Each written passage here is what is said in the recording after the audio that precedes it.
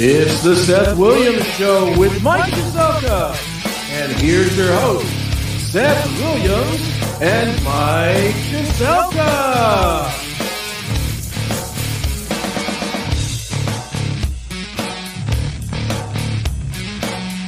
Where everybody is on the chair, everybody at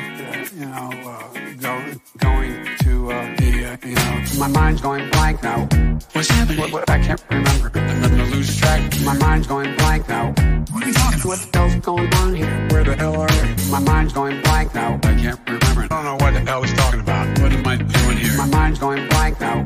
Where am I headed? I keep forgetting I'm president. Where am I? No idea. Last night on the television, I was on a telephone rapidly rising with I don't know. COVID has taken more than 100 years. Look, here's why it's reflected in the NHEI.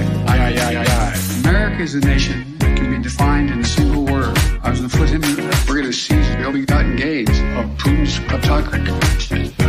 Yeah. NATO's purpose is to defend against aggression. Let me make that near and dear to you that you like to be able to. Anyway, my mind's going blank now. Boys are boys from the beginning. If you were born a boy, you stay a boy. Girls are girls right from the start. If you were born a girl, you stay a girl and grow up to be a lady. Everybody's fancy, everybody's fine. Your body's fancy, and so is mine. Only girls can be the mommies. Only boys can be the daddy. Welcome to another Monday evening. Dude, I put a lot of work into that Biden song, and I'll tell you what, that's like 2.5 minutes long. I cut it off in a minute.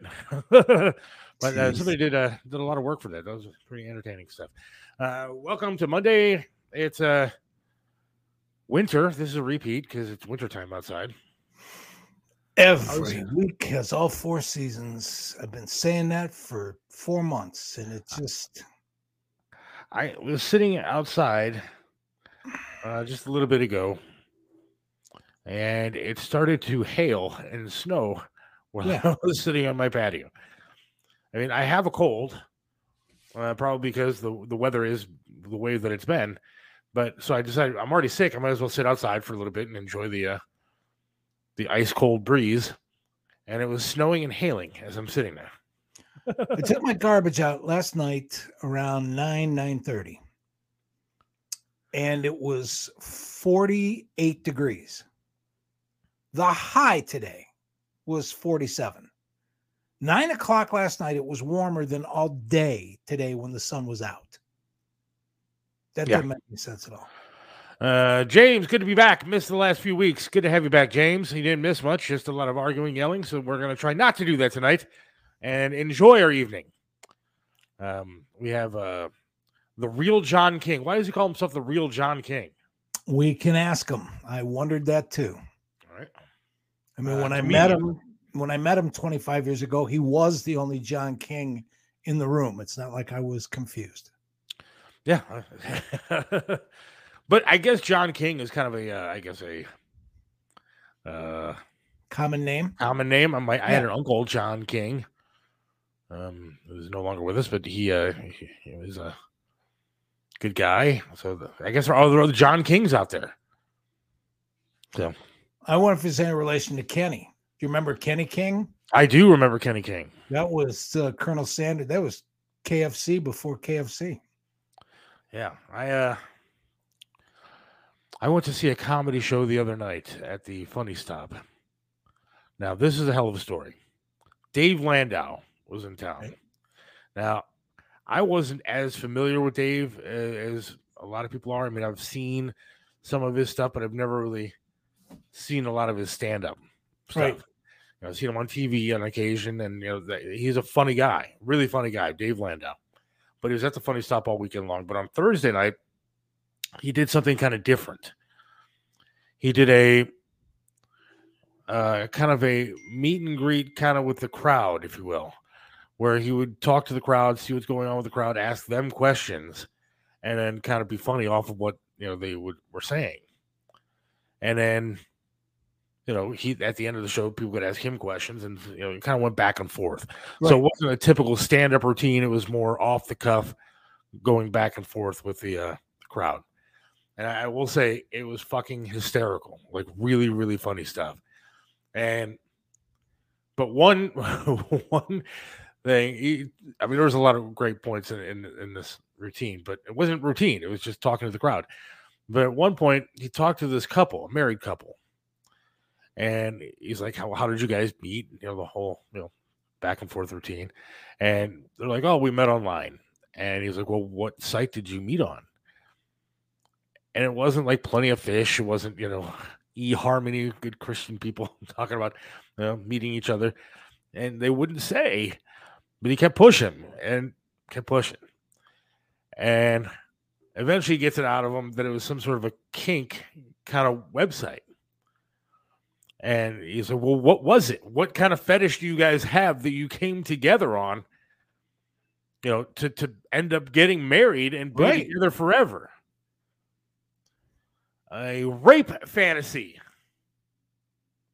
is what they were into with each other. Okay. It took the entire crowd off guard, of course, because I don't know. I guess, each to each his own. I don't know. Yeah, but that's... I've never thought about that. I've never called you, Mike, and said, hey, Mike, you want to come over here? I got this thing I need done.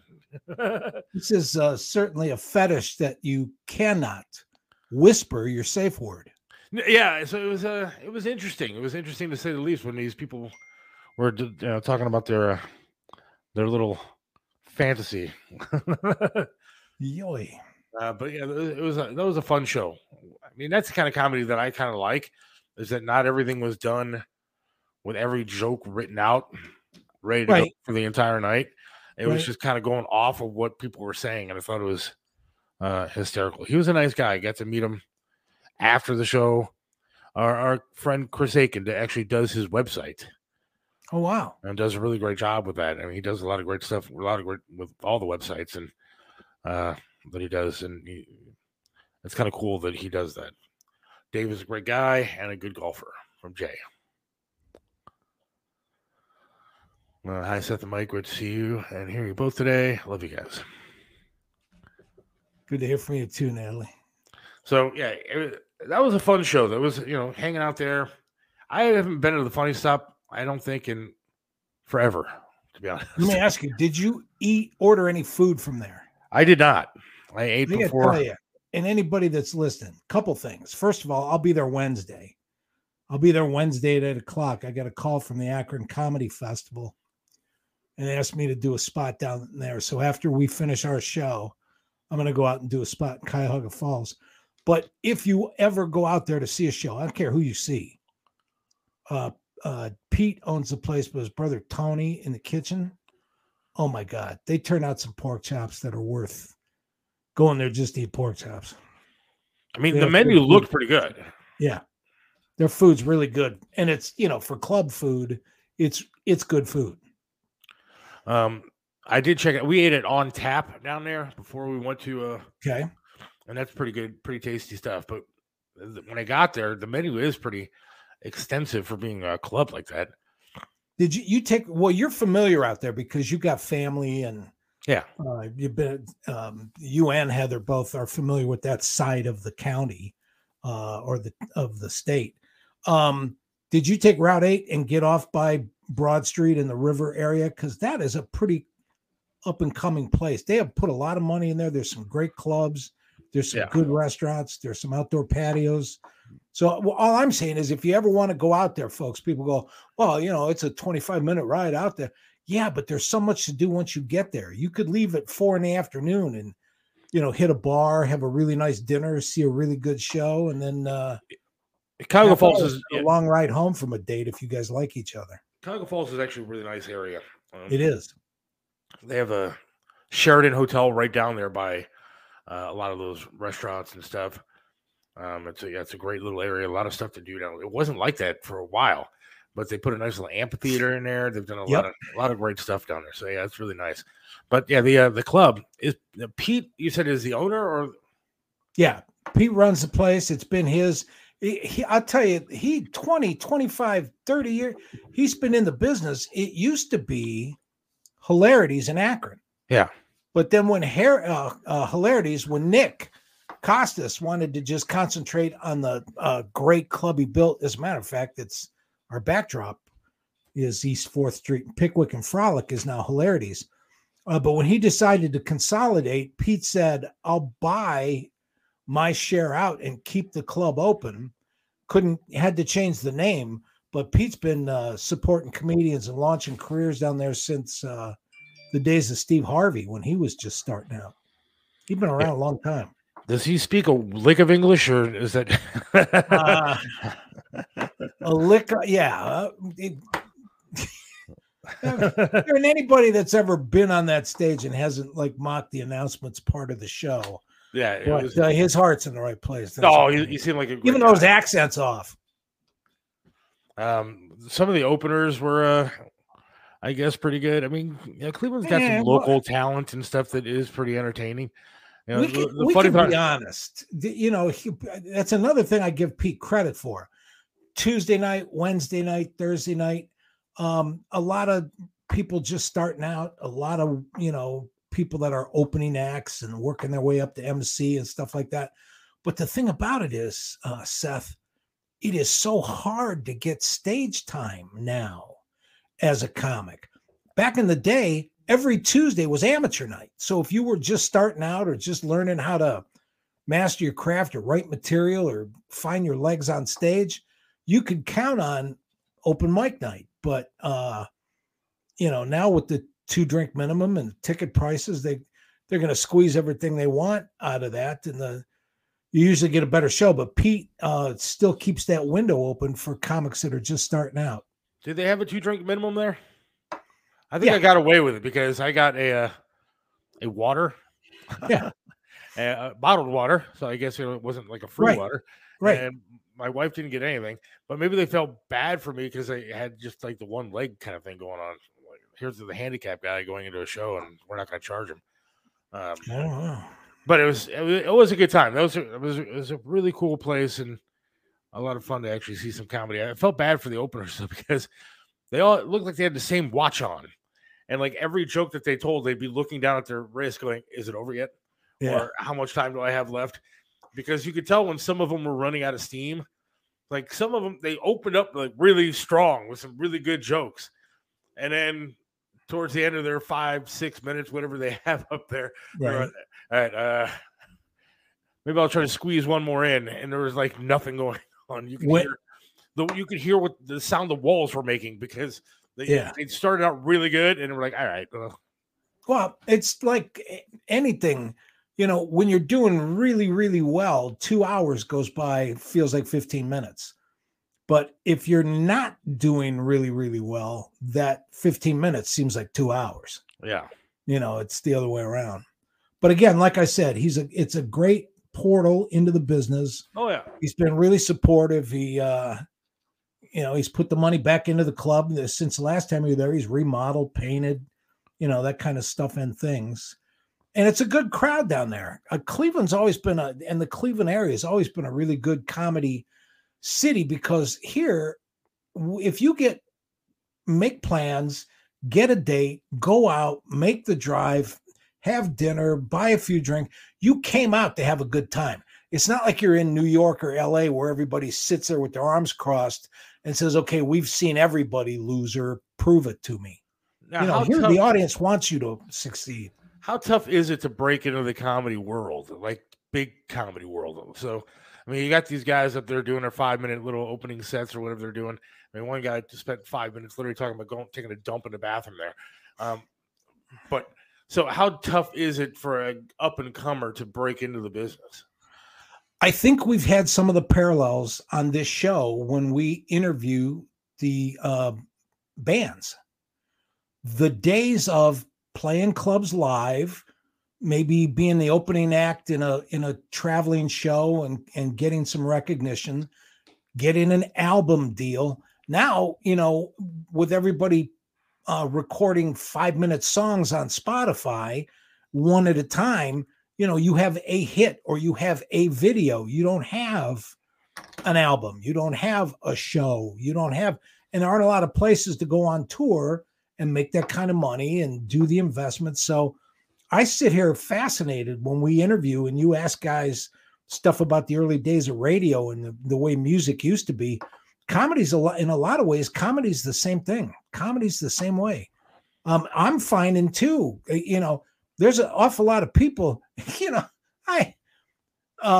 for as many places as I played, for as many years I've been in the business, there's all kinds of people that are 20 something that I walk in and they have no idea. And they don't, and club owners, it's the same thing. So I'm starting out all over again and proving my stuff and working from the ground up. Is May 9th the charity night there? Yes. A week from tomorrow? Yes, I will be there. I'm going to be there just for a short set Wednesday night and then Tuesday for the East Palestine show. And I'm hoping to make it down there to that one. I think that's going to be fun. So, like, when you were starting out as a comic back in the day, I would assume that would be what, the early 80s? Mid-80s. Mid-80s? Yeah. With with Sam Kinison and that kind of thing. Like, how tough was it to get in? Or were you just, what did you start doing before you ended up becoming like a comic with Sam, of all people? Well, the Comedy Store was the portal into the business. You got hired. If you got hired as a doorman at the Comedy Store, you had to work there every night, 5 o'clock till 3 a.m. And what you did as the doorman is you sat the room. Now, there were 3 clubs in the club. The original room, the main room, and the belly room was upstairs. But you would seat the main room, and it didn't pay but $20 a night. We made our money seating the room Las Vegas style, which meant people with tips got to sit up front, and you never knew who was going to be in the main room that night, because in the day, Dangerfield, Robin Williams, Sam, Rodney Dangerfield, everybody would do time there. Everybody that was in town, it was LA, anybody that was working on new material. When Richard Pryor, before he put his comeback album out after he had the accident, he was there like every night working on new jokes and working on stuff. And, Jimmy Walker used to go up there with notes and write stuff on stage. That didn't work. So everybody used it as kind of like a laboratory. The reason why we put up with being doormen is because with 30, 40 comics set to go up that night, because you only did 10-minute sets, a lot of comics, because it was the mid-'80s, were a little drunk or a little high or weren't there or with a waitress someplace or busy. Let's put it this way. They were busy. So they would miss their set. And three names down the line, if so-and-so wasn't there yet, you kept your eyes open. And if he wasn't in the building when his name was called, if you were a doorman, you could run up and do his time. So that's how you got made. And Mitzi would sit there and watch the shows.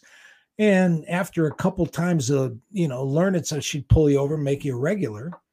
And then you were part of the rotation. You got scheduled, and that was your way into show business. And then from there, somebody from Carson would invite you to the Tonight Show. That was the ladder of success back in the day. Now, Mitzi, was that Pauly Shore's mom? Yes, absolutely. Pauly was just a little boy. We used to babysit him. That's unbelievable. That's pretty cool. Yeah. So, like, who are the guys that you would hang out with at the club? Like, who are the up and comers when it was Walker and Pryor and Dangerfield doing that? Who are the up and comers when you were doing it? A lot of guys that have that turned out to be writers, Odekirk and guys that wrote for Seinfeld and guys that wrote for Saturday Night Live.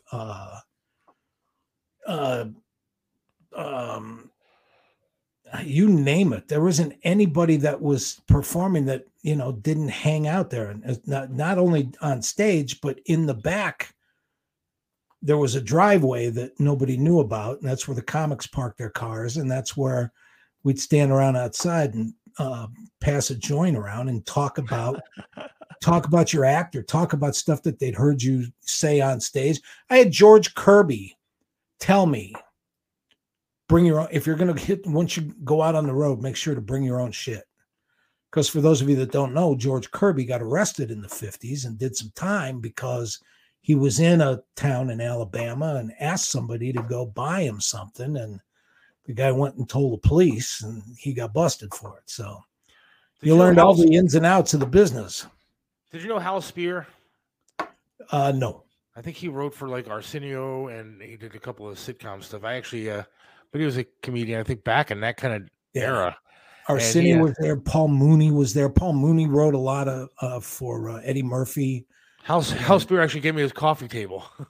Did he? It was like this big marble coffee table. The thing had to be worth a ton of money. It was a gorgeous marble block, and it was beautiful. And my wife made me get rid of it because we had our daughter, and it had corners on the end that were sharp, and she didn't want my daughter to get hit in the head. But I was so pissed. I was like, "What are you doing?" Let's see here. We got some questions for you. So let's sure. Mike, ever try to be a comedy writer? No, actually, I have not. I worked 45 weeks a year when I was on the road. And then I quit when I started practicing law, and I didn't do any comedy except charity stuff to raise money for causes here in Cleveland. And now that I'm not doing any law at all, I want to get back to going back out on the road. And then I left a year before Sam got killed. I left the Outlaws because, quite honestly, we had all kinds of opportunities. We had all kinds of auditions. We had all kinds of people interested in projects. We had people who wanted to did it, but we never made it to any of them because a couple members of the Outlaws wouldn't go to bed till 5 o'clock in the morning, and we slept through all the meetings. I am very fortunate. I'll be real honest. I do not have an addictive personality. I could party, but the next day, if there wasn't anything to party with, I was okay with that too. Some people were a nervous wreck until it was party time again. So I decided I would make a move and go to Florida. And I moved to Florida right about the year that everybody that had a club in Florida put their club up their nose. And one winter, I was booked for a week in Atlanta at the Funny Bone there, and it snowed in Atlanta. It snowed this much. It snowed that much in Atlanta. And the whole city shut down. Yeah, I was going to say. And they closed the club. They said, well, we can't, we're not going to put you up. Nobody's going to come out. It might snow again this week. And I hung up the phone and went, son of a, because there's, X amount of dollars out the window. And I got a call from an agent that had been coming to see me at the Comedy Store. And he said, well, you're not going to Atlanta. Do you want to go work a cruise ship to the Bahamas? Yeah, okay, I'll do that. And I did 8 years on the ships. So what was it like working with Sam? Like, what was he like? Sam Kinison. What was it like working with him when he wasn't on stage and on stage? What was he like? Pretty powerful dude. Pretty deep. Hell of a soul. Hell of an imagination. Everybody knows he was a Pentecostal preacher. He was a full-blown. He would have been just as amazing if he'd have stayed at that too, because his dad was a preacher.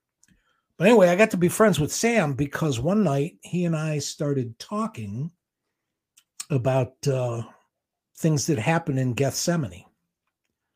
And the question was, what was it that made Jesus come this close to going, that's it. No, I'm not doing it. And that discussion took 3 days.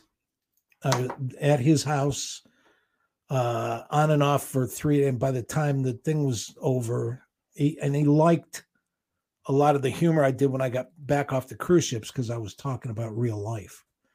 So, but he had a great sense of humor. He was pretty powerful. He was half man, half party. And here's the metaphor that nobody knows about, because you work radio. You know what it was like when MMS says so-and-so's coming to town. Just imagine Sam Kinison, the Outlaws of Comedy, are coming to Detroit on Tuesday. We're going to show them the best party anybody's ever seen. So we would get to Detroit. Everything was free. Everybody that shook Sam's hand put something in it. We'd party in the green room. We'd party after the show. We'd drink like there was no tomorrow. Everybody in Detroit and everybody at the radio station for the whole rest of the week. Oh my God, I'm still hungover. I'm still high. That was an amazing party. Can you believe that party was just, we showed him. No, you didn't. Because the next night we were in Cincinnati doing the same damn thing. So where every city did their once in a year party, we had 6 of them a week. That sounds amazing though. Well, or did it get old?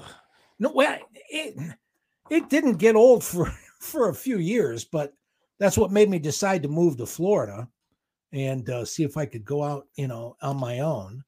I actually was kind of cool because I had a serious talk with Sam the night I told him I was leaving the Outlaws, and he looked at me and he points over his shoulder, and there's a whole house full of, entourage type just hanging out and hanging on. And he looked at me and he said, dude, I've helped an awful lot of comics. No one has ever looked at me and said, thanks, bro, for all your help. I'm going to take what you taught me and go out on my own. He said, you're the first comic to just go out on his own. Gave me a big hug. And then the next year for his birthday, I went back, and that Life magazine picture of JFK sitting on the edge of the bed and Bobby sitting on the edge of the bed leaning over, it was taken during the Cuban Missile Crisis. I got an original of that and gave it to him for his birthday, and that was way cool. Were you around when he passed? I was in Florida when he passed. It took me a day to get there. I mean, I was there for the services and all of that stuff and things, but Sam had his own personality. Robin was brilliant. Everybody knows that. But Robin had the same gift Milton Berle had.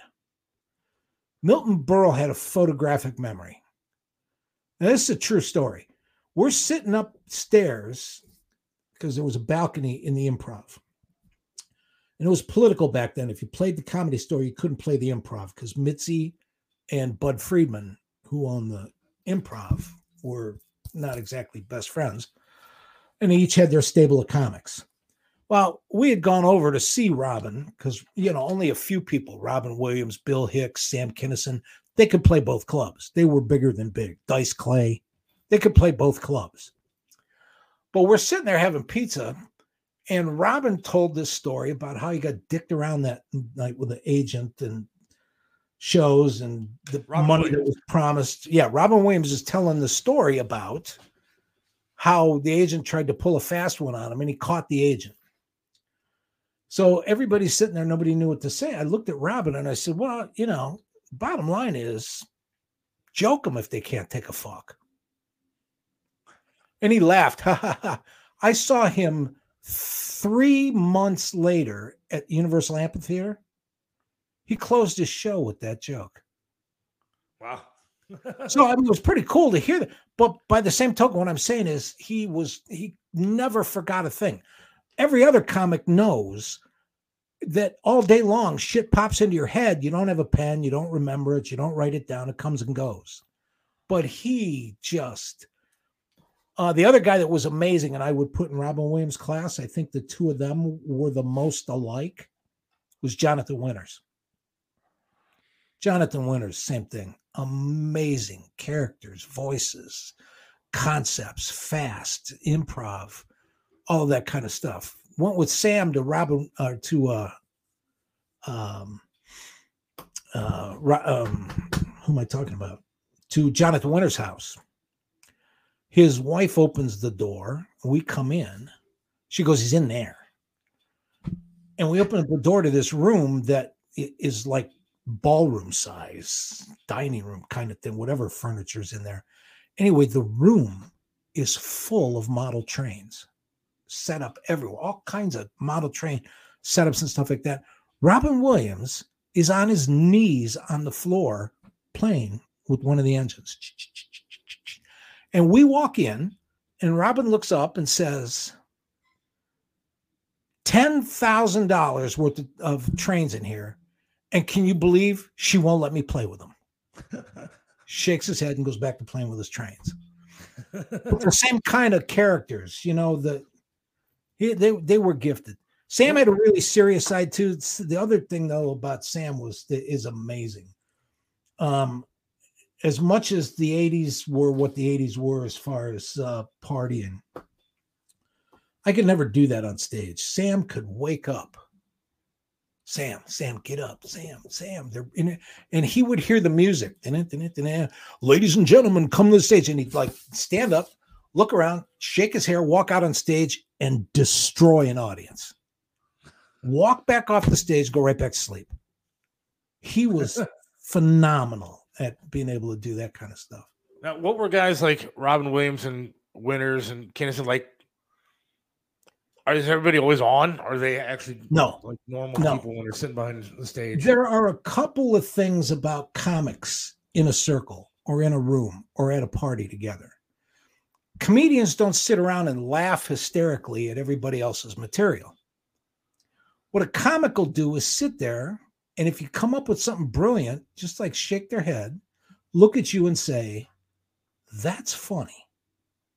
And that means as much as getting every one of them to like laugh and pee themselves and stuff like that, because you got to understand with a comic, especially if it's a brilliant joke, which means it's right there everywhere and nobody else but you got it. So there's that little half of you that goes, wow, that's really good. And then the other half wonders, why didn't I think of that? Because it's right there. I'll give you an example. It's a joke I can't even do anymore. When I moved back to Cleveland, one of the things I started doing on stage was the following joke. I go to an Indians game.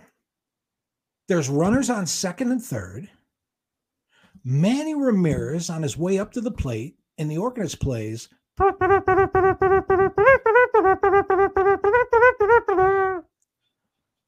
That's the cavalry charge. We are the Indians. And the audience would laugh at that because nobody else ever sat at the ball game and said, they're playing the cavalry charge, we're the Indians, and saw the irony in that. So it's that kind of stuff. I said hello to Johnny Carson. I didn't know him. I didn't meet him. And that's why I don't have a Johnny Carson set in my resume. As a matter of fact, he quit right when it was like make or break. And then, like I said, and you asked Pete down in hilarious. Pete at the funny stuff still bust my chops. He said, you should have never quit, dude. You were right there. You should have never quit. But that's why I still go back to Pete's Club. Question for Mike. How long should a comic try before understanding that they just don't have it? One of the comics Thursday had a well-developed set but wasn't good. How do you know when to quit? For a lot of comics, they don't. And again, I'm going to draw the parallel to music. And the reason why I think I can do that is when I toured with Sam, we would close the show with music. The Wild Thing video that we did with Jessica Hahn, Google that, watch that. I'm in it. I'm in that video with everybody else in rock and roll in that video. That day, 2, if not 3 of the musicians came up to me and said, I don't know how you guys, meaning comics, do it. I go out there and play a stadium full of people, but I could never go out there by myself. I'm out there with the band. You guys just take a microphone and walk right out on stage. Now, okay, that's the musician's perspective. But the comic's perspective is this. If you are any well-known, everybody knows band, you come out and you play the first 3 chords of It's Only Rock and Roll, Sunday Bloody Sunday, We Are the Champions, you name it. And any song, any band plays the first 3 chords of their opening number, and the whole stadium stands up with lighters. No joke is that funny. No comic has ever walked out in front of a stadium like the crowd behind you there and said, 2 guys walk, and don't even get the rest of the sentence out, and the whole stadium goes nuts. That doesn't happen to a comic. So it's kind of an interesting, And the cool thing about the 3 years that we toured as the Outlaws is every city we were in, whoever was playing live joined the show Friday, Saturday night and played the late show. We closed every one of those shows with music. So I got lucky and got to know, I saw the first time I saw Van Halen was at the Troubadour, and they were practicing because they were playing their prom the next week. Or I'm sorry, graduation. Dice did it with Nursery Rhymes. You know who else was brilliant? Stephen Wright. Yeah, I've heard. I mean, I like some of his stuff. He's got that kind of sense of humor. I dig. Yeah, you can just Google his list of one-liners or his list of jokes. It's just really good stuff. I mean, I don't understand some of the comics that are out there today. I didn't understand. I don't either. I can't remember what this one guy's name was. I don't. Is that that's why I don't like. That's why I don't like that whole PC cancel culture. I am not half of what a lot of people think I am politically when it comes to the social crap. As many times, and we're not going to go deep into this, but I have said, the left and the right are wrong. We got to meet the left's thing is in the old days. Well, let's start with this. The number one watched TV series still, well, maybe it's been passed, I don't know. But 10 years ago, the number one TV show was still The Honeymooners with Ralph Cramden, who came home every week, made a fist and said, "Oh, one of these days, Alice, to the moon." And could you even pitch a show to HBO where the guy raised his fist and looked like he was going to punch his wife? No, of course not.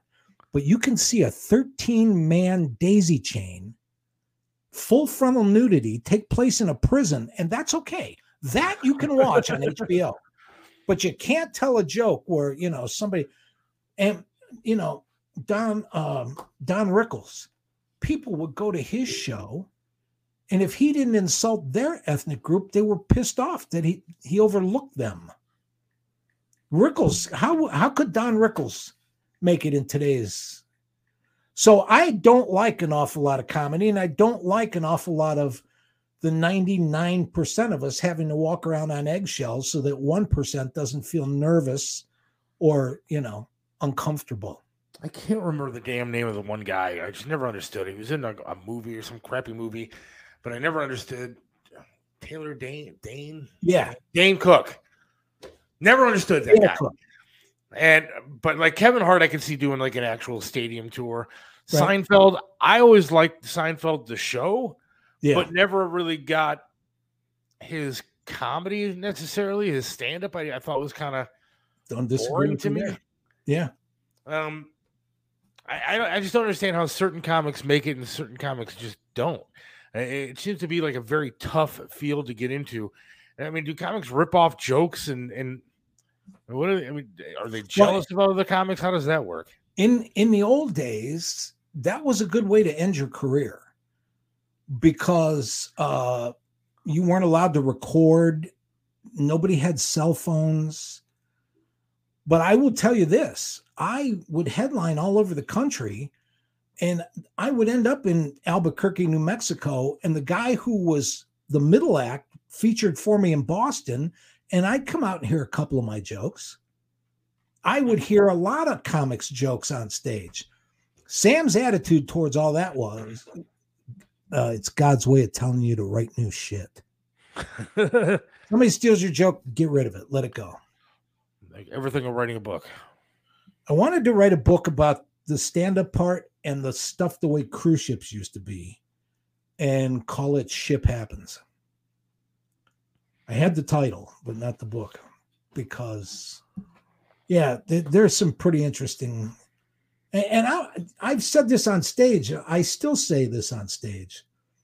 And this is where my faith comes in. I've been to all 50 states 50 times. I've been to 48 foreign countries.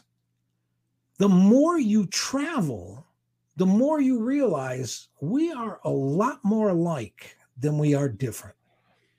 But the humbling thing as an American is when you get off the ship and you walk into port and you're in the city and you're on the street and these little kids will come running up and you see them and they're all chattering away and you get that look on your face that makes them go, oh, you're an American, you only speak English. And then they start instantly speaking English because all the little kids all over the world know 2, 3, 4, 5 languages. It's amazing. It's also kind of weird to go to Boston and see, graveyards with tombstones that have 1612, 1585, and go, oh my God, look at the history. Look at this. How amazing is this? And then you go to Rome and you look up on the building that you're standing next to, and the cornerstone says 947. 947. It's 600 years older than anything we've done here. So yeah, there's an awful lot of stuff around the world. That's all the places you've been, and you settled in Cleveland. Sorry about that. Worst huge name comic that keeps getting giant gigs, Amy Schumer. Yeah. I never understood her either. I mean, there are an awful lot of people now that have careers that just need therapy. Jim Brewer, underrated. Love him. Yeah. A lot of the outlaws that aren't any more famous than I am. I mean, Mitchell Walters, Alan Steven, Jimmy Schubert, Sparky. Those guys were all funny, still damn funny. Carl LeBeau was Sam Kinison's best friend. He passed.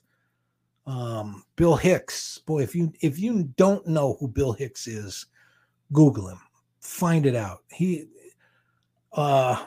I often wonder when things come up or shit's in the news, how those guys would think about some of the stuff that's going on now. But that's why I'm here. I'm gonna. How big was that tour back in the day? You, the Outlaws, and Sam, and we were the third largest grossing tour of the year, behind somebody else and Fleetwood Mac. The only difference being Fleetwood Mac did, I think, 48 dates that year. We did 187. So it's a relative thing. Like I said, when I was talking about the party of a lifetime week, Monday through Friday. This is great. I mean, we got a lot of questions coming in. I'm going to keep asking them. Cool. Go right ahead. The thing that sucks, though, is you're going to have to ask the comedian coming up at 5 all the questions because I'm running out of them myself. Fair enough. Asking like a real comedian. So, John's a great guy. I want to talk to him. Mitch Hedberg. Don't know. Don't know him. Have you met George Carlin? I met George Carlin. I don't have a long history with him, but George and you gotta understand, Sam was really cool. Everybody would come to see Sam. Everybody got invited to Sam's house. Everybody would go to Sam's parties.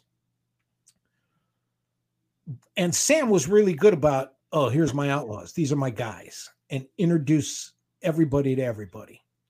So it's not like, we had to leave the room when famous people came over because we weren't Sam Kent. We were just friends. That's the way it was back then. Why did SNL stop producing elite comics / movie stars? I agree. I mean, SNL used to be like the shit back in the day, and now it is shit. It was. And I don't understand it. I mean, the biggest star they have right now is a guy that was on Nickelodeon. I know.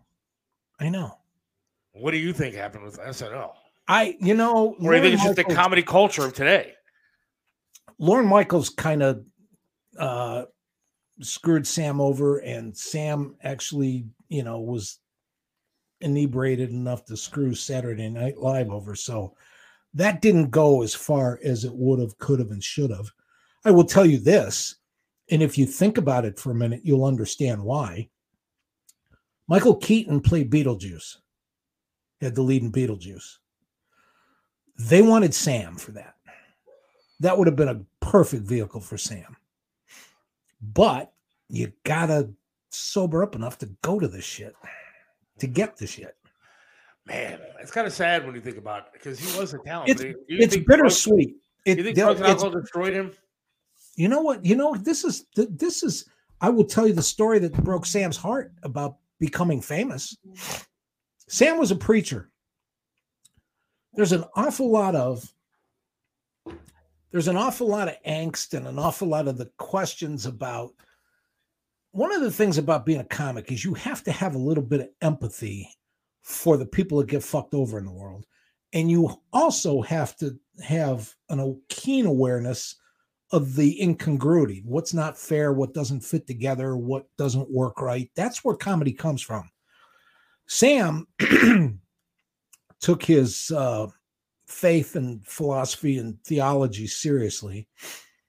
And when Rolling Stone magazine told him, well, we're going to do a thing, we got this whole thing, we're going to concentrate on your scream and so on and so forth, and this, that, and the other thing, and we're going to call you the beast of comedy. And Sam was like, no, you do not want to be known as the beast.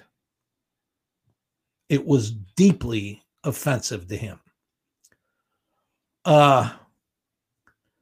They did the photo shoot. He did the interview. Didn't want to, didn't trust him. And if you look up that Rolling Stone cover,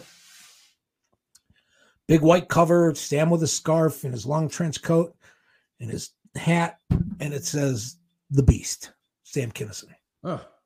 It's everything they promised him that they would not do.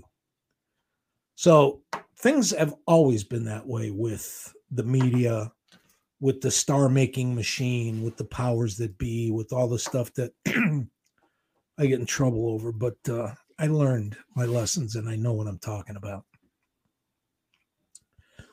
It's just, I got back into this because the times are calling for it again. The George Carlin's material is as relevant today as it was back then. As a matter of fact, if he'd have saw the shit that was really coming, because nobody had cell phones and nobody saw and AI is just around the corner, it's going to be an interesting world. And I'll tell you something else. I will tell you something else. My new material, my new inspiration, and the stuff that I've been writing and trying to develop material about is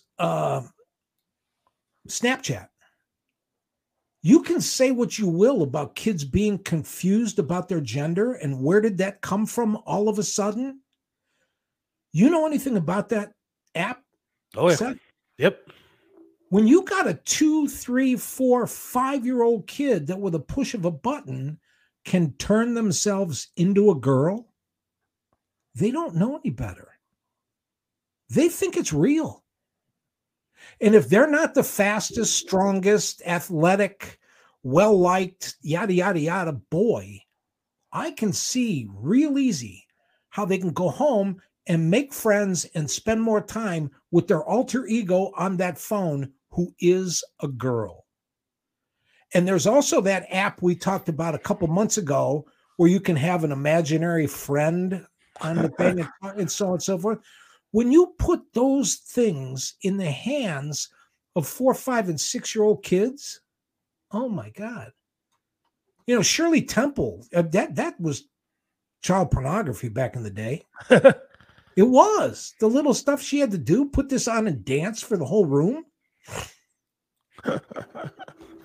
There's just so like I said, but anyway, that's where the stuff comes from. And the other thing I think is there was no such thing as, gender fluidity until we invented Crocs. I think those shoes are responsible for it because I don't know a real man that's ever gotten laid wearing Crocs. Yeah, and if you told your dad, if I came into the room and sat down at dinner and said, Dad, today I identify as a woman, my dad would have looked at me and said, that's just a Croc. All right, we got to take a break, my friend. Right. Appreciate you talking all that stuff. We're going to take a break, and then we're going to have comedian, the real John King, coming up around 5 o'clock. Cool. That was fun, though. I appreciate you opening up about all that stuff. Hell yeah. I liked it too. It was good. All right, so hang on, and we will be right back.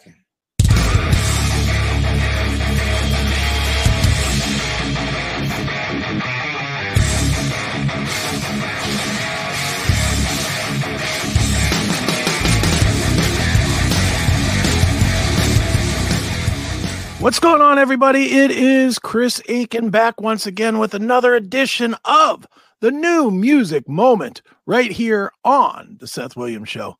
And today I'm going to go with a band that's actually 10 years old, but still a lot of you are just now discovering, if you've even discovered them yet.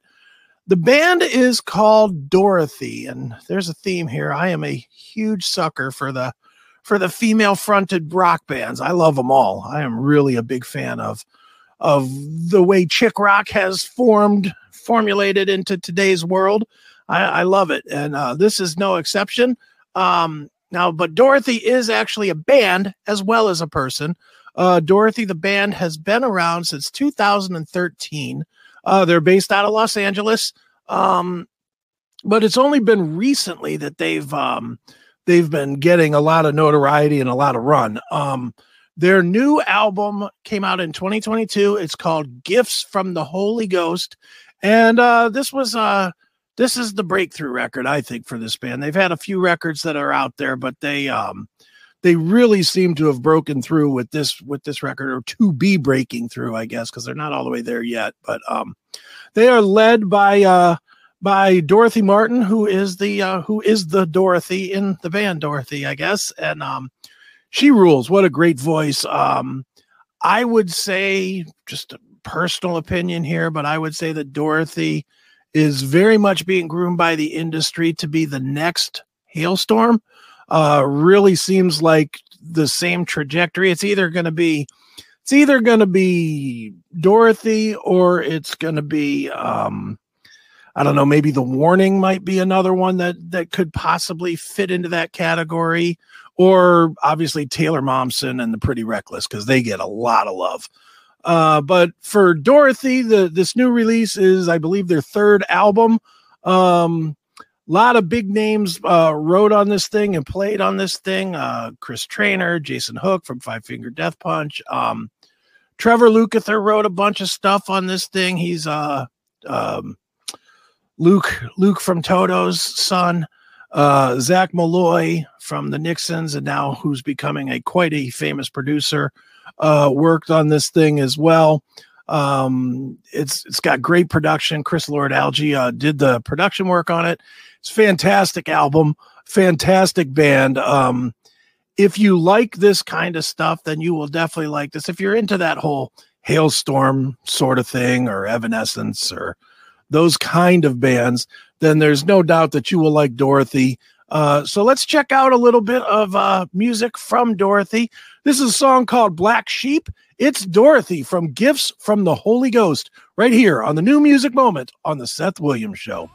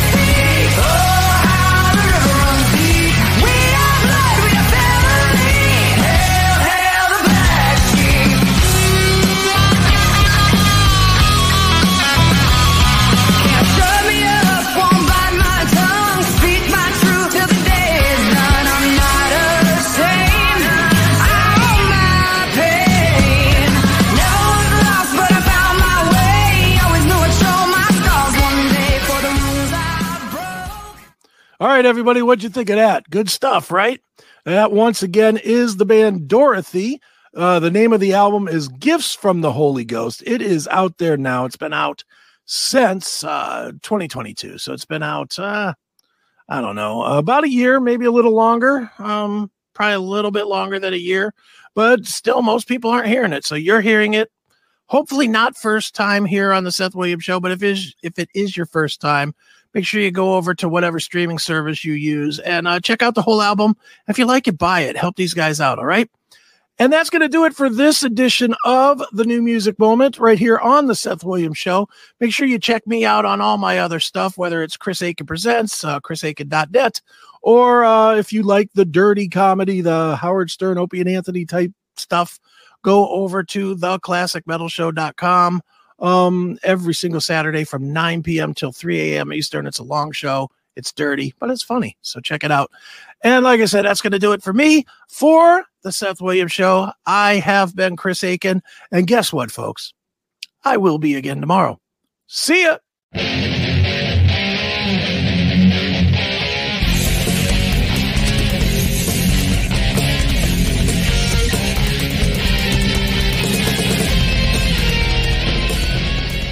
What separates Triv's restaurant in Strongsville from everybody else? Some restaurants you go to eat the same thing over and over and over. But then there are restaurants like Triv's where you want to go there every single time and eat something different until you have eaten every single item on the menu. Why? Because the food's delicious and it has been for almost a quarter of a century. Triv's has amazing food, outstanding service, and an opportunity for you to have private dining, special events, and intimate occasions. You can enjoy a memorable fine dining experience in your own dedicated, intimate space. Visit Triv's in the heart of Strongsville. Call now for reservations, 440-238-8830. Triv's in Strongsville. Joe Burdick custom flags are amazing. Each flag is handcrafted to reflect the imperfect perfection, making each piece of patriotic wall art unique. This is a local small business, veteran-owned and proud.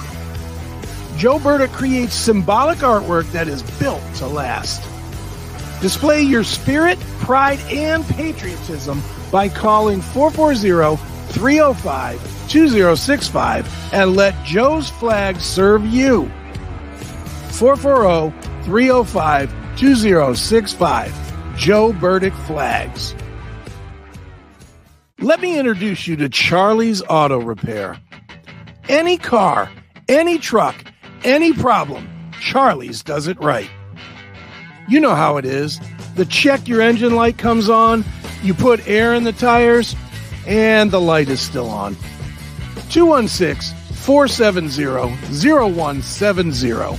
That's Charlie's Auto Repair, 13728 Madison in Lakewood.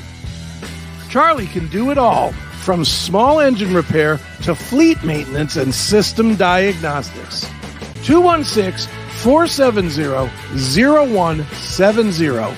Charlie's Auto Repair. Let Charlie make your car great once again. Right back here on the Seth Williams Show with Mike Jaselka. People enjoyed that last hour. So did I. Gold, Mike. That was awesome, Mike. Thank you. Thanks, Mike. Good segment. Like it when the show flows smoothly. There you go. We have some time, I guess. I don't know when the real John King is supposed to join us here in just a couple of minutes. We're coming up on 10 years, if you could believe it, of the Amanda Berry, Gina DeJesus, Michelle Knight, I think she's called Lily now. Yeah. Finding them in that house of horrors, if you will, with Ariel Castro. Do you believe it's been 10 years? No. I think next Monday actually is the 10-year anniversary. No. But I cannot believe it's been 10 years since that happened. You sent that story. We mentioned the anniversary. The Channel 3 News photograph, had the pictures of what they look like as teenagers. Yeah. And then pretty close to today, the young women that they've grown up to be. But I First of all, I couldn't believe the fact that everybody living on that street, that there wasn't a clue. Something. I know. I thought the same thing. I mean, he would walk them around outside. Yeah. Having a child there and everything. I mean, you would think that there would have been something that would tip some people off, but apparently not. I mean, what a horrific situation. I mean, that was just that's insane. That is just so. Saying I don't know anything to say that can do anything except increase the awe of the fact that something like that happened. And then, like, even the police setup, the one thing that was chilling when that happened was the dispatchers and the first police that were interviewed. When the word came out that the girls had been found, everybody assumed that it was their bodies that had been found. Yeah. That they were found alive was just amazing. Yeah, it was really, really something. And then Amanda's little girl has to be within a year or two of the age she was when she first got abducted. That first report was comedy gold when he said a white woman run into a black man. It's a horrible situation. And that guy was a hell of a character. He was a hell of a character, but then you read the end of the story that you sent to me when we were doing show prep, where they said their only regret was that they took the girls to the police. They should have taken them to the hospital. They should have taken them somewhere, let them call in a little bit later. He says because he didn't think about it till afterwards. But what he should have done is had him and his buddies sneak into the house and wait for Ariel to come home and take him downstairs and give him a taste of his own medicine. Yeah. That guy, that was like, I mean, maybe we should save for next week, but I mean, we're still waiting for John King. Okay. Yes or not. I got a cold, so I'm hoping he joins us soon. Okay. I don't know what happened. I feel like garbage though. But anyways, the only thing that baffles me about that whole thing, now please don't get upset when I say this, but everything just happened 10 years gone, all of a sudden, trial, house is gone, guy kills himself, everything is swept under the rug, and we don't hear about it a whole lot anymore. Right. It was just amazing how everything kind of just happened all of a sudden out of nowhere. We find these girls have been missing forever. Yeah. And all of a sudden, there's a trial, kind of, I guess. Yeah. The house is gone. Everything is gone. It's old news. He's dead. Everything's gone. Yeah. See, that's why, no offense taken, because I will not, I've said this on stage and probably will continue to say this on stage. That is why I am totally opposed to the death penalty. Because if the average age is 80, 86, 90 years old, we should keep those people locked up every single day and let everybody parade by them with a joint and a beer, getting a blowjob going, we're not in here, we're not in. That's what I would do, because it's too easy. And if you are going to kill the person, they should die the exact same way they killed their victims. I don't necessarily disagree with that.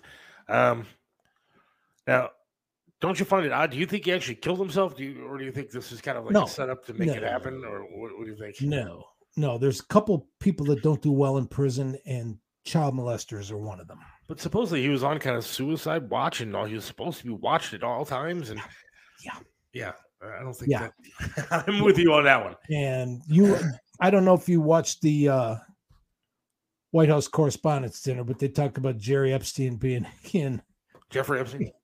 Yeah, Jeffrey Epstein being in lockdown in the most secure place in Manhattan. They got to him too.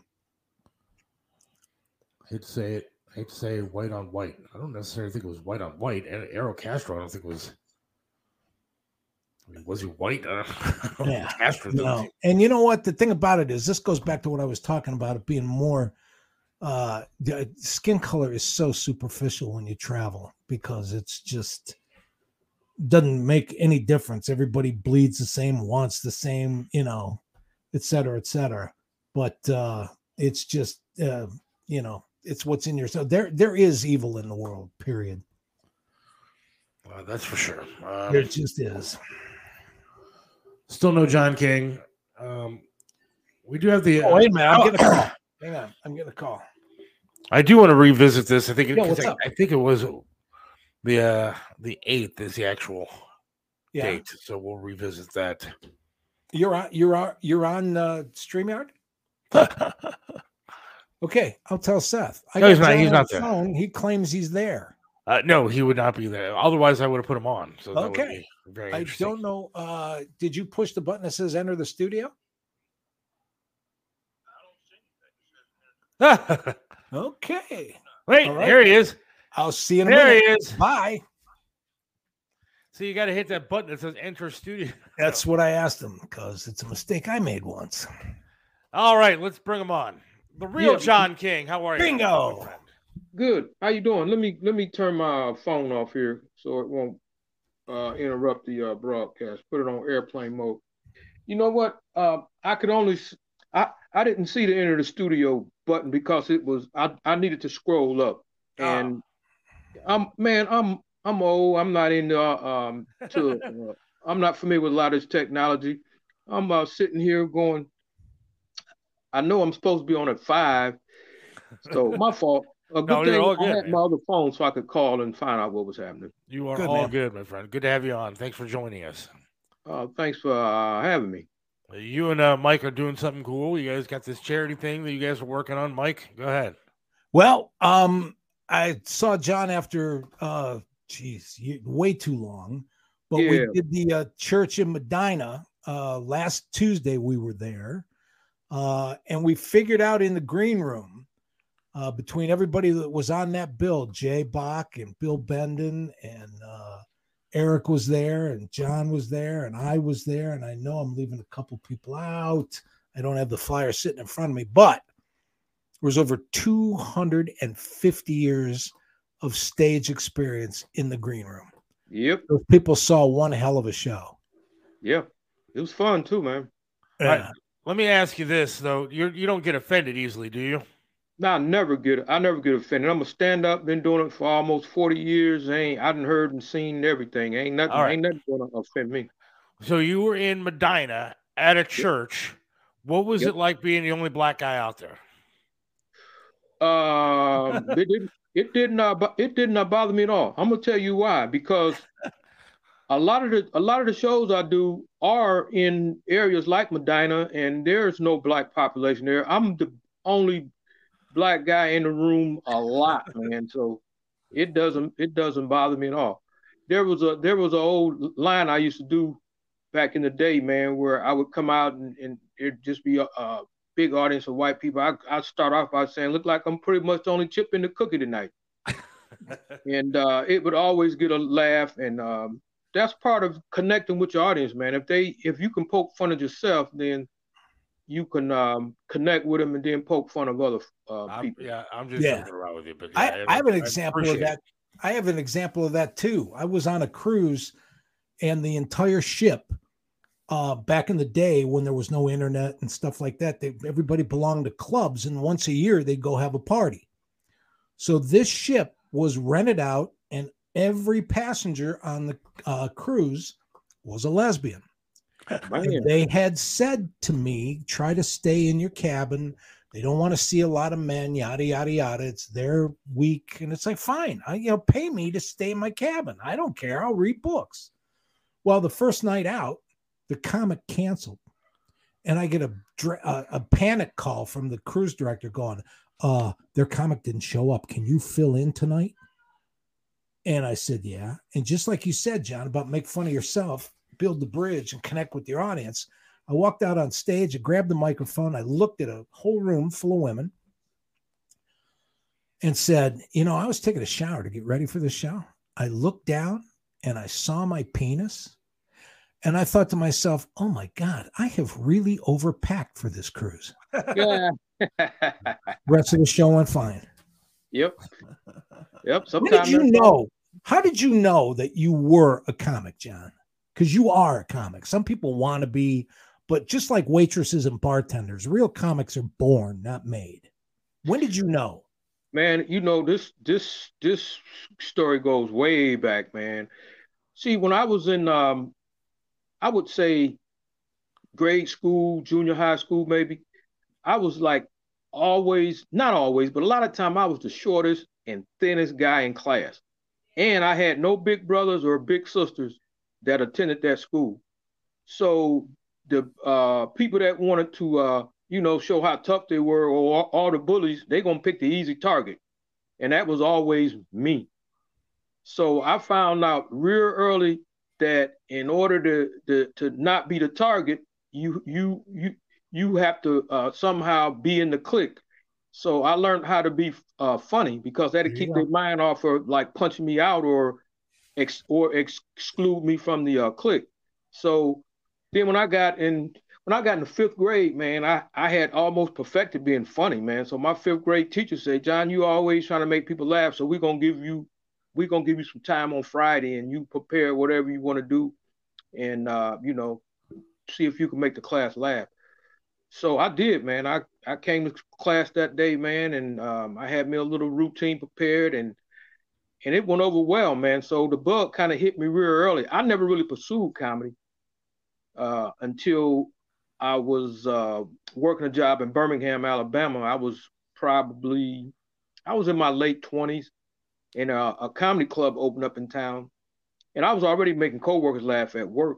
And they said, "Man, there's a comedy club in town. You ought to go over there and cause you are funny. Go over there and see if you could, get some work over there or blah blah, blah blah blah blah." So that's what I did, man. I just went over there and tried open mic night, and it went over well, and I've been hooked ever since. That was in 1984. That was in June of 1984. Wow, that's right about when I started. Yep. So do you do more? Where do you play normally? Are you playing around here normally, or do you travel to do shows, or what do you do? I do travel. I do limited travel dates though, because dude, I'm 68 years old, and being in a car now for more than 2 or 3 hours, I start getting sleepy, and my arthritis kick in, and I start getting stiff and sore, and start getting claustrophobic, and I'll be like, I got to get out this dang on car, man. So I limit my travel as much as possible. I try to stay regional, but I will go to the adjacent state. I mean, I go to Indiana, West Virginia, Michigan, stuff like that, Kentucky. But I try not to try. I try not to go out too far. There's a lot of stage time in Northeast Ohio. I'm not really trying to make any serious money or be famous or be on TV or the movies or anything. I'm just doing it for the pure fun of it right now. So it's a good outlet for you just to go be funny. That's awesome. I mean, that's why I love doing this show, because it's just fun for me to get on and be able to do something I love. So that's very cool. Yeah, it's a good outlet for me to go and be around peers, people that like doing comedy, and I don't have to be stuck up in the house, man. Because I retired in 2019 after about a couple of months, man. I was like, man, I got to get the hell out of here and go do something. So I did, man. I went and started doing open mics, and I didn't say anything to the younger comments that I had been doing it before. I just went in and just started writing new jokes and doing open mics, man. And then after a while, I got the rust off, and people were starting to offer me money. And I was like, hey, maybe I should get back in this full time, and started writing more jokes, man. Started getting more offers and started working more stages. And pretty soon I was, I was doing some stuff locally, man, and making a couple of dollars and having a ton of fun doing it. Now, did you have any influences in comedy, or did you just figure out that you were a funny dude and just wanted to do it? Nah, man, I had a lot of influence in comedy. Now, you got to remember my age, man. So I'm going way back, man. I used to always gravitate towards comedians when I was a kid. I would gravitate towards comedy and just about any of the performing arts, music, comedy. And I used to watch a lot of Red Skelton show, I Love Lucy. What else? Ed Sullivan show. Richard Pryor back in the 70s had a show. It was short lived. Red Fox. Just all of that anything that had anything to do with comedy, stand up or sketch, man. I used to just love watching it. Somebody has a good question. Do you feel like you have to adapt your material as people become more sensitive to everything? Is it a different kind of culture now? Oh yeah, yeah. I do, because my thing is, it's not about me, man. It's about the audience. Because without the audience members buying them tickets and buying them drinks and buying that food, we wouldn't have no place to work, man. So I forget about what I want to do. I mean, I still get to do a lot of stuff that I like doing, but I don't want anybody to come to a show and leave there going, I was offended. You know, that guy was too abrasive. You know, he stayed on sensitive subjects and he made me feel guilty. I want the people to leave there saying they had a fun, man. You know, had a lot of fun, and that way they'll come back. Mike? You, do you remember any of your earliest material? You ever think back about some of the stuff that you used to do on stage that would kill back in the day and how things evolve and stuff like that? Yeah, and man, if you do remember one, share one with us. Let me think, man. I remember when I first got in, that movie Gremlins was out, and I wrote a bit about Gremlins, and I cringe when I see that material now, man. And I'm trying to think. I was talking about if Gremlins would have came to my neighborhood, they wouldn't have ran us out of town. We probably would have barbecued a few of them and some, you know, it was along those lines, man. And I look at it now and going, it seemed like it was funny at the time, but I don't know.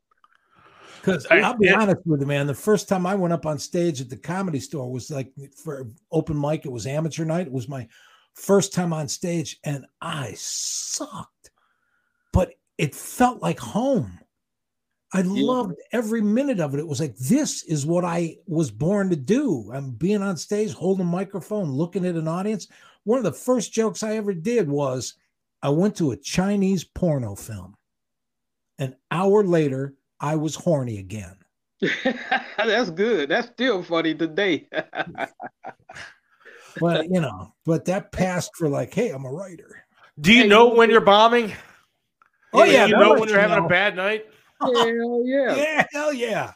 Yeah, there's times you know you're not bombing and they're still sitting there with their thumb up their ass, but it is what it is. Man, hey, Seth, your name's Seth, right? Yeah. That's the thing about comedy, especially doing it live, is everything is immediate. You get you can feel the energy, you can feel the energy from the laughter. You know whether you're doing well or whether people like you or don't like you. And if a joke don't hit and you don't get no laughs, you know and feel that right away. See, I did radio I've done radio for 25 years. And when you tell a joke on the radio, you don't know if anybody's laughing or not. You just sit there and say, well, I think that was funny. Yeah. And you kind of go with it. I can imagine being on stage and staring at people would just suck if they're not any kind of reaction and are just sitting there. It does suck. It does suck, man. I remember the first time I went on stage, I don't even know how I did. I don't even know how they reacted because I had so many damn beers before I went up. What had happened was I went to the club and I told the owner that I wanted to do, amateur night. And he said, all right, he said, go and write 5 minutes worth of material and come back next week. So I came back the next week and he said, all right, he turned the lights on. And this was he told me to come like 1 o'clock in the afternoon. He turned the stage lights on, turned the mic on. He said, all right, go up and see what you do. I said, well, ain't no people here. He said, well, I just want to see what kind of material you got. So I did the material that I had, which was way too lengthy and too wordy. Took forever to get to the punchline. So afterwards, he said, I tell you what, he said, you go back and work on it and come back in 2 weeks. And I was like, 2 weeks? I said, man, I had some coworkers that were supposed to came over because it was a Tuesday, it was the same night in Amsterdam. I said they were supposed to come over and see me tonight. He said, well, how many coworkers were supposed to come? I said 25. He said, "I'll tell you what, you come back tonight at 7:00." There you go. Gunnar wants to know, who are your influences now, like, to do your comedy? Is it other comedians, your family, friends, current events? Like, what kind of stuff do you use to write comedy or to do your jokes? Man, everything is potential material. I do some topical stuff. My family and friends always say stuff funny, man. And with the internet, there's just so much craziness and just so much material out there. Just life in general, man. Everything is potential material. There's material everywhere. Dude, I got 3 notebooks right now full of jokes that I haven't even tried yet. I just, every time I get a thought, I write it down, and I haven't even tried the jokes yet. But I think I done got lost with even what the question was. You said who was like, some what of are your my influences as far as when you do write with your jokes? Like, are you using comedians, your family, friends, or current events, that kind of thing? all of the above. Like, I'm gonna give an example. I went to CVS a couple of days ago, and I went in because I really like ice cream. And it was like, I don't know, maybe 9 o'clock, 9:30 at night. So I went in, I go back to the ice cream case. They got a padlock on the ice cream, man. So you got to go and get a cashier to come back there with a key to unlock it to get some damn ice cream. And I come back to check out, and I'm thinking, I go, man, they got the ice cream locked up, but their cashier and their cash register is right here out in the opening. I said, there got to be something funny about that, man. I'm like, what the hell does Ben and Jerry have in their ice cream? And what does Haagen-Dazs have a secret ingredients that they need to lock the ice cream up? I just don't I just don't get it. I haven't tried to joke yet, but there got to be something funny there, man. They have ice cream locked up. I mean, a $4 pint of ice cream is locked up, but you don't give a damn about your workers and all the money, all the stuff that's worth something is in the cash register. I don't see them in no booth. They just right out there in the opening. How'd you get hooked up with Mike for all this stuff? How did I get hooked up with Mike? Giselka, yeah. What do you mean hooked up for? What do you mean? Is it Mike? Part of the charity stuff? Oh yeah. No, see, yeah, I know Mike from back in the day, man. We used to work some of the same rooms for some of the same agents and some of the same circuits. But I got out for a while, and I wasn't in touch with a lot of people, man. But then when this charity came along for, what is it, East Palestine? Yeah.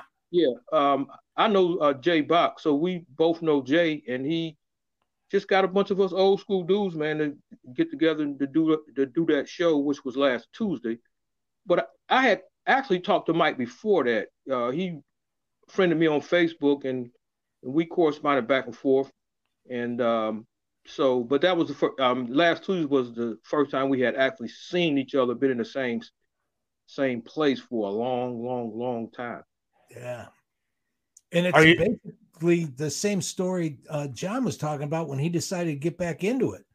I see him on Facebook and on some of the comedy sites, and he's really active from here to Youngstown and back again, hosting shows and headlining shows and stuff like that. So it's like, I don't know any of the people he knows, and those are the people that can make me work again.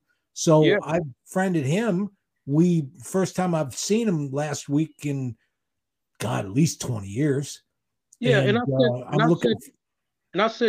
I sent Michael some contacts and some names and stuff. Yeah.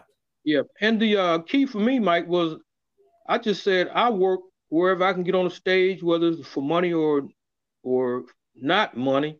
Gotcha. And I don't care what position it is. If they want me to host, I'll host. If they want me to do a guest spot, a feature spot, a headline spot, I really don't care. At this point, I just want to get on stage and make people laugh. I don't care what position it is. I got no ego. I ain't chasing no dreams.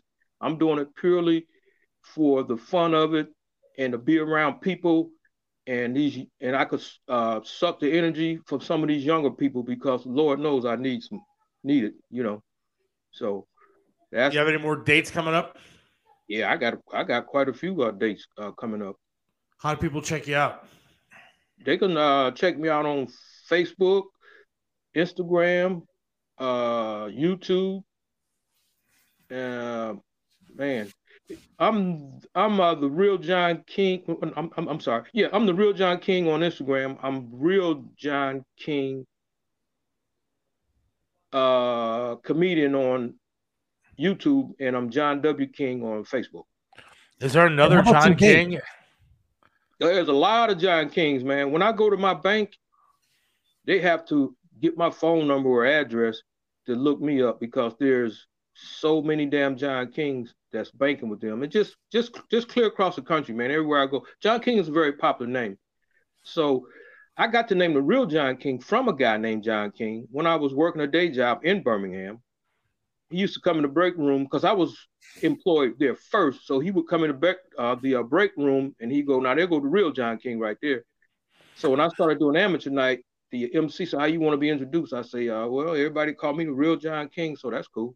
So the name just stuck. Now, I told you coming on and stuff like that don't be shy and go ahead and toot your own horn. You got some shows coming up. A lot of people listening. Let them know where they can come check you out and hear some of that stuff we're talking about. Oh, you know what? Where's my schedule at? Hold on for 1 second. I'm going to get off the camera for 1 second. Hold on. While he's looking for the schedule, go to the waystationinc.org. The waystationinc.org. You can donate there to the people of East Palestine and then get yourself your receipt. And that gets you into these comedy shows on Tuesday night. Next Tuesday, I think the 9th, he said, right? The 9th is going to be at the Funny Stop in Cuyahoga Falls. Right. Next Tuesday, the 2nd is Crackpots. Tomorrow? Tomorrow's Crackpots? Tomorrow's Crackpots, and then next week is Funny Stop. Where's Crackpots? Crackpots is in Massillon. Okay, so Crackpots in Massillon tomorrow, and then next Tuesday, Cuyahoga Falls, the Funny Stop. Funny Stop, yep. Yeah, and for me, Seth, I don't know if you read my bio, but I'm also a musician. Nice. Yeah, so I play harmonica, and I'm actually going to be doing a music gig on the 5th in Strongsville. It's called the Market District. I play with another guy that plays lead guitar. We are a blues duo. It's called a Parker King Blues Duo. That's on the 5th. The 12th and 13th, I'll be doing the Funny Farm. And on the 20th of this month, I'll be in Wilmington, which is right outside of Chicago, a place called Tuffy's. That's on the 20th. The 25th, I'll be in Willowwick doing Bar Farno. And then on the 27th, I'll be doing Dayton. That's what I got in May. Then I got some more stuff in June. I don't know if you want me to plug that or not. Man, you're all over the place. That's good. Yeah, he is. That's awesome.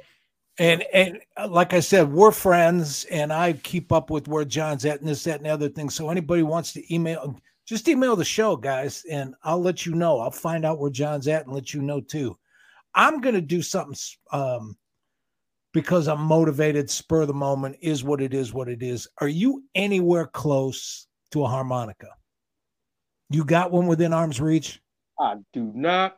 I probably got 100 of them, but they're all downstairs. We'll get one another time. We'll play some harmonica. Yeah, we'll bring you on another time for that. I was going to have you play yourself out, but that's okay.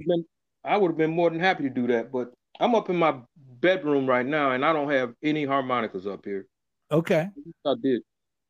Yeah. You play a different instrument upstairs, huh? Yeah, that's right. I'll be putting in. Hey, Mike. He's a solo artist upstairs. He only plays one other partner, right? I'll be putting in that work too, brother. Are you married? I am married. So you're definitely a solo artist then. Yeah, we understand. Yep, I've been married for 40 years. You definitely are a solo artist at this point. Yes. Same woman. Well, congratulations on that, though. That's very cool. And thank you for being part of this charity. I know the people of East Palestine appreciate it, and I know that you guys have been doing some great shows, and so thank you for doing that, my friend. Hey, thank y'all for having me, man. It was a lot of fun. Thank you. Yep. We do appreciate it, and we'll have you on again to play the harmonica at some point. So yeah, definitely. I'd be more than happy to come back and do it again. Beautiful. Right. Thank you. Real John King. We'll talk to you again soon. All right. Thank you, buddy. He seems like a very cool guy. Love doing Yes. I'm going to get out of here in a couple minutes because I do want to – I'm not feeling all that great, but I do want to hit the Browns real quick. Sure. Should we take a break first? Or Yeah, let's take a break. Take a break real quick. We'll talk about the Browns real quick, and we'll be right back. All right. Hey, it's Seth from Mario's Barbershop in Parma, 7526 Broadview Road in the Pleasant Valley Shopping Center right next to Big Lots. You got to check out Mario, man. Great guy, does a lot for charities, but can perform miracles with hair. He even made me look clean cut. Does my hair, does a great job. Love talking to the guy while I'm sitting there. It's a great place to go, local business. You gotta go to Mario's Barbershop in Parma. Mario's Barbershop in Parma, 7526 Broadview Road. Again, in Parma, Pleasant Valley Shopping Center, right next to Big Lots. Or give them a call, 216-520-1977. That's 216-520-1977. Mario's Barbershop in Parma. Trust Joe's Lakewood Computer at 14035 Madison in Lakewood. They have over 30 years of professional service handling laptop and desktop repair services, virus removal, and data migration, and much more. You can trust them with hardware updates to your computer's memory and hard drive. Call 216-651-3880. Whether you need a simple Windows install or you're interested in the latest computers for gaming, call Joe's Lakewood Computer at 216-651-3880. This is Tim Elkhorn, radio voice of the Cleveland Cavaliers, for attorney Will Spiegelberg. Will Spiegelberg is not only a name you know, he's someone you can trust as your attorney, no matter the circumstance. Will Spiegelberg is an attorney you can always count on. Will Spiegelberg is the attorney you should contact for all your legal work. When you need an attorney, call Will Spiegelberg at 216-233-4240. Attorney Will Spiegelberg, a great teammate. 216-233-4240. All right, back here on the Seth Williams Show with Mike Juselka. Talking about the Browns real quick. Browns had their draft. Of course, no first-round picks, no second-round either. Round picks. So they got a bunch of other stuff. And didn't they trade like a something for they a traded six-round pick next year?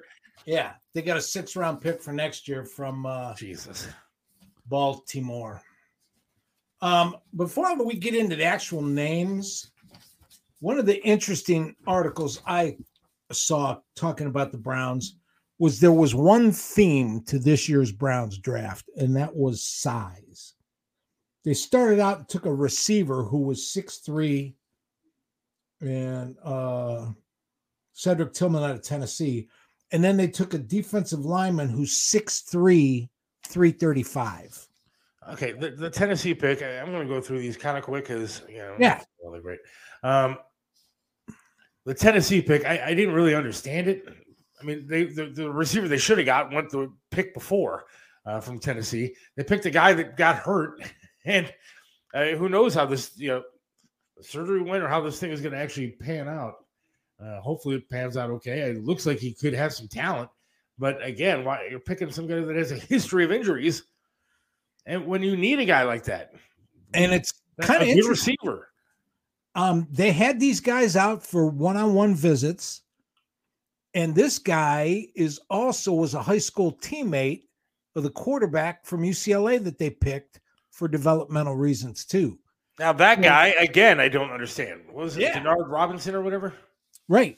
I think they're not looking to the draft for starters. They're looking for guys that they can keep on the bench and let them learn for a couple of years and develop into good pros. No. We haven't had that luxury before. I guess. We're like the Dutch boy trying to plug holes in the dike with 11 holes and 10 fingers. We got the largest human being on the face of the earth that tackle out of Ohio State in the 4th round. They came in. He's 6'8". DeJuan Jones is a projected right tackle who comes in, who will show up at 6'8" and 374 pounds. Whew. That's a big boy. That's huge. That is just huge. They see what happens there, Chris. Drafted another guy that's 6'4", 274. I mean, these are one of the free agents they signed is 6'3" and 325. Now, I picked the quarterback. I saw a bunch of UCLA games, and look, the kid has some flashes of talent. Yeah. But you paid $1 billion basically for Deshaun Watson. What are you doing? I mean, I guess you need somebody as a backup if he gets hurt. See, I don't know what's going on with this team, but is he going to be a quarterback, or is he going to be something else? This guy that they has been and worked out and gone to a couple of the camps and trained with Deshaun Watson already. So the way these guys all know each other. How about the fact that they picked 4 guys from Ohio State? They haven't picked 4 guys from Ohio State the previous 10 years. Yeah, but you can't really go wrong, I guess, with Ohio State guys. I mean, well, yeah, I'm not saying everybody's going to be a star, but it's just that they all know each other. The guy that they picked from Northwestern knows Greg Newsome. They played together. If they played Detroit Lions, they're probably going to lose because apparently Ohio State can't beat Michigan at this point. So hopefully the Lions aren't on the schedule. No, but you know what is on the schedule, coincidentally? Who did Aaron Rodgers get traded to? The Jets. Yes, and guess who the Browns play at the Hall of Fame game in Canton? The Jets? Yes. Yeah. Thursday, September 21st. See, I like Aaron Rodgers. Yeah. He seems to be kind of like a prima donna kind of guy. I didn't think he was going to be that when he started. Yeah. But it seems that way. I think he's gotten caught up in the Hollywood lifestyle, having all these celebrity women that he dates and all that kind of stuff. And so, again, concentrate on football. Football careers aren't very long. No. Concentrate on the damn game for a little while, and then you can have sex with whoever you want to have sex with. I think it's kind whatever massages you want to get after you're done with football. Thank you. I think they're trying something different this year. Have you heard that they're opening training camp up at the Greenbrier Hotel in West Virginia?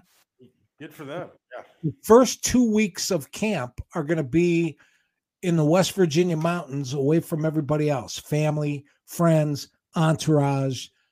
And if they want to do the team a favor, they'll collect everybody's cell phones and just have them concentrate on learning how to play football. See, I heard that they were opening camp at the Sunny Massage Parlor down in Strongsville. Yeah. Well, I've said before, and I'll say it again. This year, Deshaun Watson has to play with a chip on his shoulder. He has to play like a man who's been rubbed the wrong way. You always need a backup QB. The wide receiver pick is sensible because they really only have 2 reliable pass catchers. Look, I'm not saying that the wide receiver, we didn't need a wide receiver. What I'm saying is that I wish, obviously the guy that I wanted was picked before the guy that we got, but there wasn't anybody out there that doesn't have a history of injury problems or have a major injury problem where he had to have surgery or whatever. That just worries me a little bit. Yeah. It's a crapshoot. All these mock drafts come out for months and months and months. As soon as the Super Bowl's over, all the mock drafts come out. And if you line up everybody who's a draft expert and getting hundreds of thousands of dollars for being a draft expert, they're lucky if they guessed 6 people that went to the team they said they were going to go to in the round they said they were going to go to. Mel Kiper had that Levis kid from Kentucky all the way up the he's one of the top 4 players in the draft. He's supposed to go number 4 to Indianapolis, and what did he go? Day 2 to somebody. Yeah, day 2 he ends up getting picked. I think the Titans picked him up. Yeah, but so you never know what these guys. These guys that predict these drafts are like the weather guys. They say what the hell they want to say. They can pull out a few highlights of this kid doing something great, and then they try to predict what they're going to be like in the NFL. Most of the time, they suck. And you can really pick out the ones that are supposed to be great. I could pick out the ones that are supposed to be great and end up doing a decent job. Mel Kiper's, those kind of guys, whatever. I don't trust anything they say. They're as good as the weather girl on 19. It's way hot, but still. Cuts are going to be crazy this year. All cut players will be cut on the same day. You'll see roster chaos that day. Exactly. There's good news and bad news of that. They get 2 weeks longer to look at the players, but then they all have to go overnight. That's just insane. And I wonder if some of that is to really mess with the other football leagues. There's so many out there right now. That's the other thing. Is that when is kill the golden goose? We just is the USFL and the XFL, are those going to become like the training grounds maybe for? Who knows? They'll be the G League of the NFL. Well, you never know, right? Yeah. I'll tell you one thing I am tired of. And this pissed me off during the playoffs and during the the last few weeks of the Cavaliers season. And it's going to be even worse on football, and they do it in baseball. I don't need to be reminded what all the odds are during the game and how the odds have changed and how there's still time to place a bet because Cleveland was favored by 5 points, but now they're 4-point dogs. So if you want to move your money around, go right ahead. This thing with gambling, I don't like it. I don't need it, and it's only going to get worse. Yeah, I'm over the gambling thing. I don't remember. I can't remember if I even paid for my fantasy football last year. So whatever. I'm kind of done with that. We'll see what happens. I mean, I think it's a draft for the Browns. Yeah. Training rookie camps in a couple weeks. So it's time, folks. Just think, maybe we get a couple sunny days because pretty soon it'll be football season. It'll be cold again. Yep. Well, I appreciate the show tonight. Good job, Mike. Thank you. You too, Seth. Thanks to the real John King for joining us. Wednesday night, Tony Masaccio will be live from somewhere. We'll see. I'm sure he's chowing down on something great that we won't be a part of. No kidding. But we'll have a good time. Thanks for everybody joining us this evening. Much appreciated. Don't forget you can listen to the show again because it's podcast everywhere. And God willing, we'll talk to you Wednesday night. All right, feel better. I'll see you Wednesday, bro. Appreciate it. Thank you.